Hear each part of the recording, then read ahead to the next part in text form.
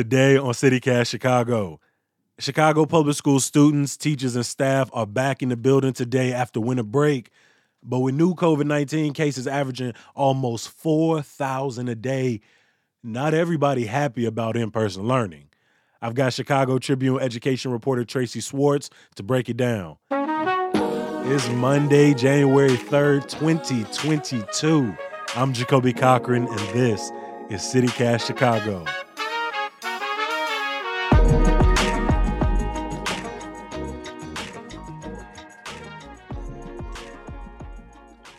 Last night, the Chicago Teachers Union hosted a virtual town hall to hear how their members feel about being back in the classroom. CTU has submitted a proposal last week about safety measures they wanted the district to take. Tracy, what was included in the proposal that CTU presented to CPS? CTU presented a proposal to CPS on Thursday. I believe there were 7 tenets of their proposal. And the number one was that they wanted students and staff members to get a negative test result within 48 hours of returning to buildings this week. They also wanted to bring back this daily health screener. So before people could enter CPS buildings last school year, you had to fill out this sort of like questionnaire before you entered the building. It was online and just ask you about symptoms and sort of kept COVID top of mind before you got into a building. The students and staff don't do that. What they have is parents are supposed to have sort of like run through a checklist every day with their student before sending them to school, but it's not like a form that you have to fill out. And so, CTU wanted to bring back that form. Then they talked about a metric, a number that would indicate what it would take for an individual school or the entire district to turn remote. Right now, you didn't have to take a test you were encouraged to take a test, but there was no requirement for people to have a negative test, and there isn't a clear benchmark for when remote learning would kick in.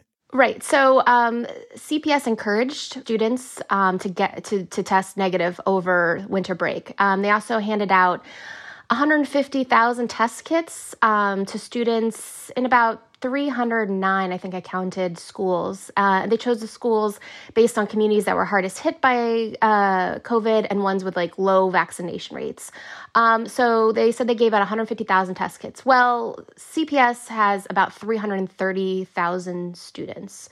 CPS gave out these test kits to a fraction of their students. It's unclear at this point how many actually took the test, returned it, and, separately, they encourage students to, on their own, get tested over the winter break. But as you know, you look around Chicago and there's long lines at testing sites. There's a lack of testing kits that you can buy commercially, and some of those are expensive. I think I've seen them for like $10 a test.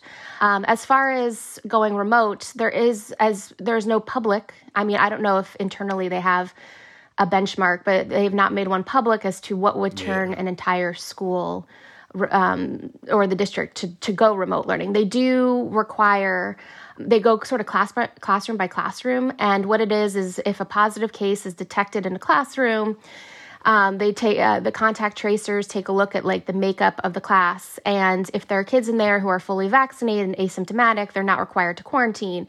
If they're unvaccinated or kids are only half vaccinated, they are required to quarantine. Let's talk about the return of the test kits. One of the photos that's been circulating was taken by your Tribune colleague, E. Jason Wamgans.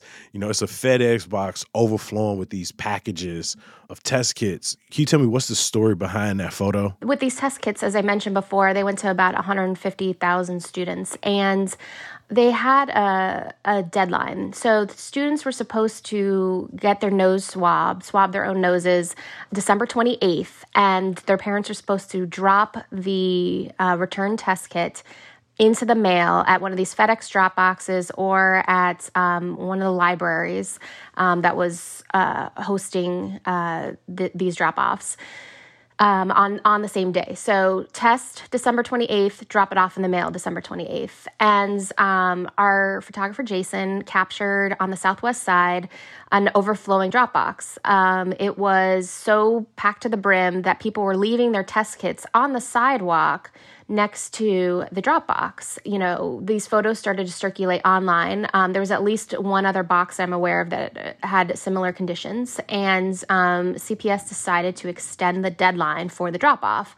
So instead of the drop-off being that Tuesday, they said they were going to extend it to 5 p.m. Thursday.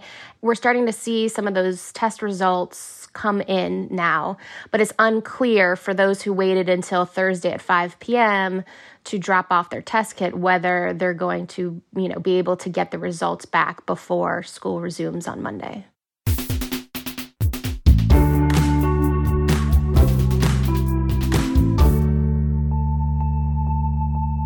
We'll be right back.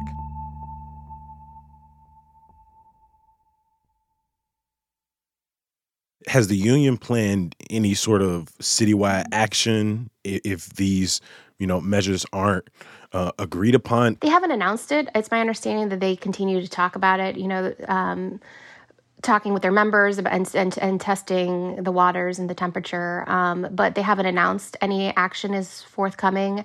I think that especially this next week, is going to be pretty pivotal in where this school system goes. Have you talked to any teachers directly, and what are their concerns? I think everyone's concerned about the Omicron variants and what havoc it could wreak. And the case numbers were high as the students went on winter break. CPS recorded its highest case number that Saturday, which was the first day of winter vacation. So, you see these numbers and they're definitely high.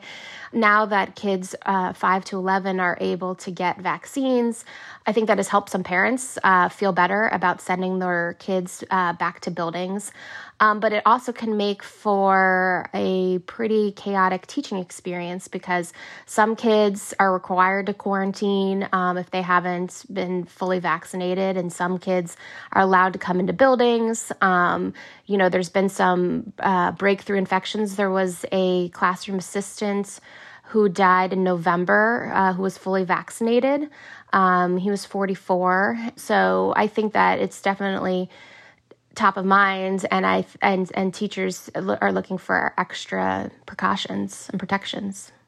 Do you feel like this communication has been clear to parents throughout the process? Because, I've seen on Twitter some parents kind of confused on how to move forward. Like if they don't hear back, as you said, what are they to do going into the class today? I wonder how many parents may have made the decision to just keep their child at home regardless. I think there will be some parents, and there has been a vocal group of parents since before school even started who wanted to, have remote learning options for students who didn't feel comfortable returning.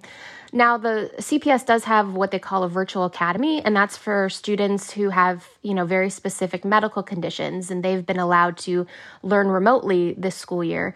But there's not a remote learning option for all. And, I know some parents have in the past, at least when school first started, keeping their kids at home, and some have talked about doing the same with this month with return from winter break. What did CPS CEO Pedro Martinez say on Thursday at the presser about the return to school? CEO Martinez and Dr. Arwady, who's the city health commissioner, and others within CPS and the health department here have constantly, reiterated that kids belong in schools, and that the mitigations that CPS has in place are good enough. The health department says that they, investigate cases, and they've only found, I think it was around 40 cases of potential in-school transmission. So they have constantly said that, the place where kids are getting COVID is not in the schools. It's at home. It's in large groups with families. And that's why they were very much pushing for kids to get vaccinated before the holidays. So it will be interesting after 2 weeks where the city is experiencing a major surge. What is this going to look like when we come back this month? If you're a parent who's been reading the news for the last week, you've just been seeing headlines like record-breaking, surge, new variant, 4,000 daily cases, more kids in the hospital. If you choose to keep your kids at home, I personally wouldn't blame you. But as of right now, do you have a sense of how many parents are planning to keep kids at home this week? And if they do, are there options for students who just stay home because they're nervous? No. So it's interesting because there are parents who are pretty vocal about wanting to keep their kids at home, especially, during a surge. And there are also parents who really want their kids in school. With 330,000 students, how many will be trying to keep their kids at home? There is no option for you if you want to keep your kids home. If your class is happening and you're not there, you're not supposed to be able to remote learn. Let's say if these test results come back and someone in your class is tested positive, if you're unvaccinated, you may be asked to stay home, or if your sibling tests positive and then you're allowed to remote learn. But if you are fully vaccinated and asymptomatic and your class is happening, you're supposed to be there. Is there a number that either the union or the district is looking for that will really, kind of send alarm bells off in the next couple of weeks? The union is looking for like a citywide metric where cases are increasing over 7 days, and that would sort of indicate that the district would need to go remote. In terms of individual schools, they were looking at if like 20% is of the school is quarantined. So basically, if you test positive for COVID and you report that to the district, which is what you're supposed to do, you're supposed to isolate for 10 days. And then what they do is they find like the close contacts. And those close contacts, if you're unvaccinated, you are supposed to quarantine for 10 days. And if you're fully vaccinated and asymptomatic, you're not, you're supposed to keep coming into class. With 330,000 plus students, thousands of staff members and teachers going back to school this week, what are you watching for, Tracy? I'm watching to see, first, what do the test results look like from the break? How many parents took advantage of the free test kits? What do the results look like? How many parents are sending their kids back to school? Is CPS changing its quarantine isolation policy to reflect the CDC guidance?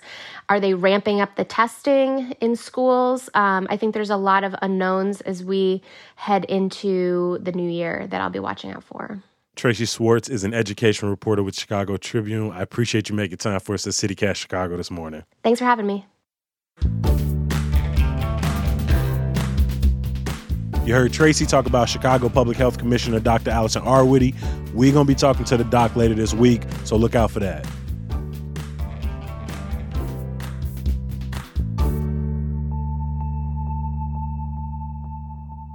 Before I let you go, a little bit of news, y'all. New year, same me for the most part, but it does mean new laws in Illinois. Over 300 went into effect across the state over the weekend, including a minimum wage hike to $12, new FOIA card regulations, and students now get mental health days as well. For more laws, check our show notes.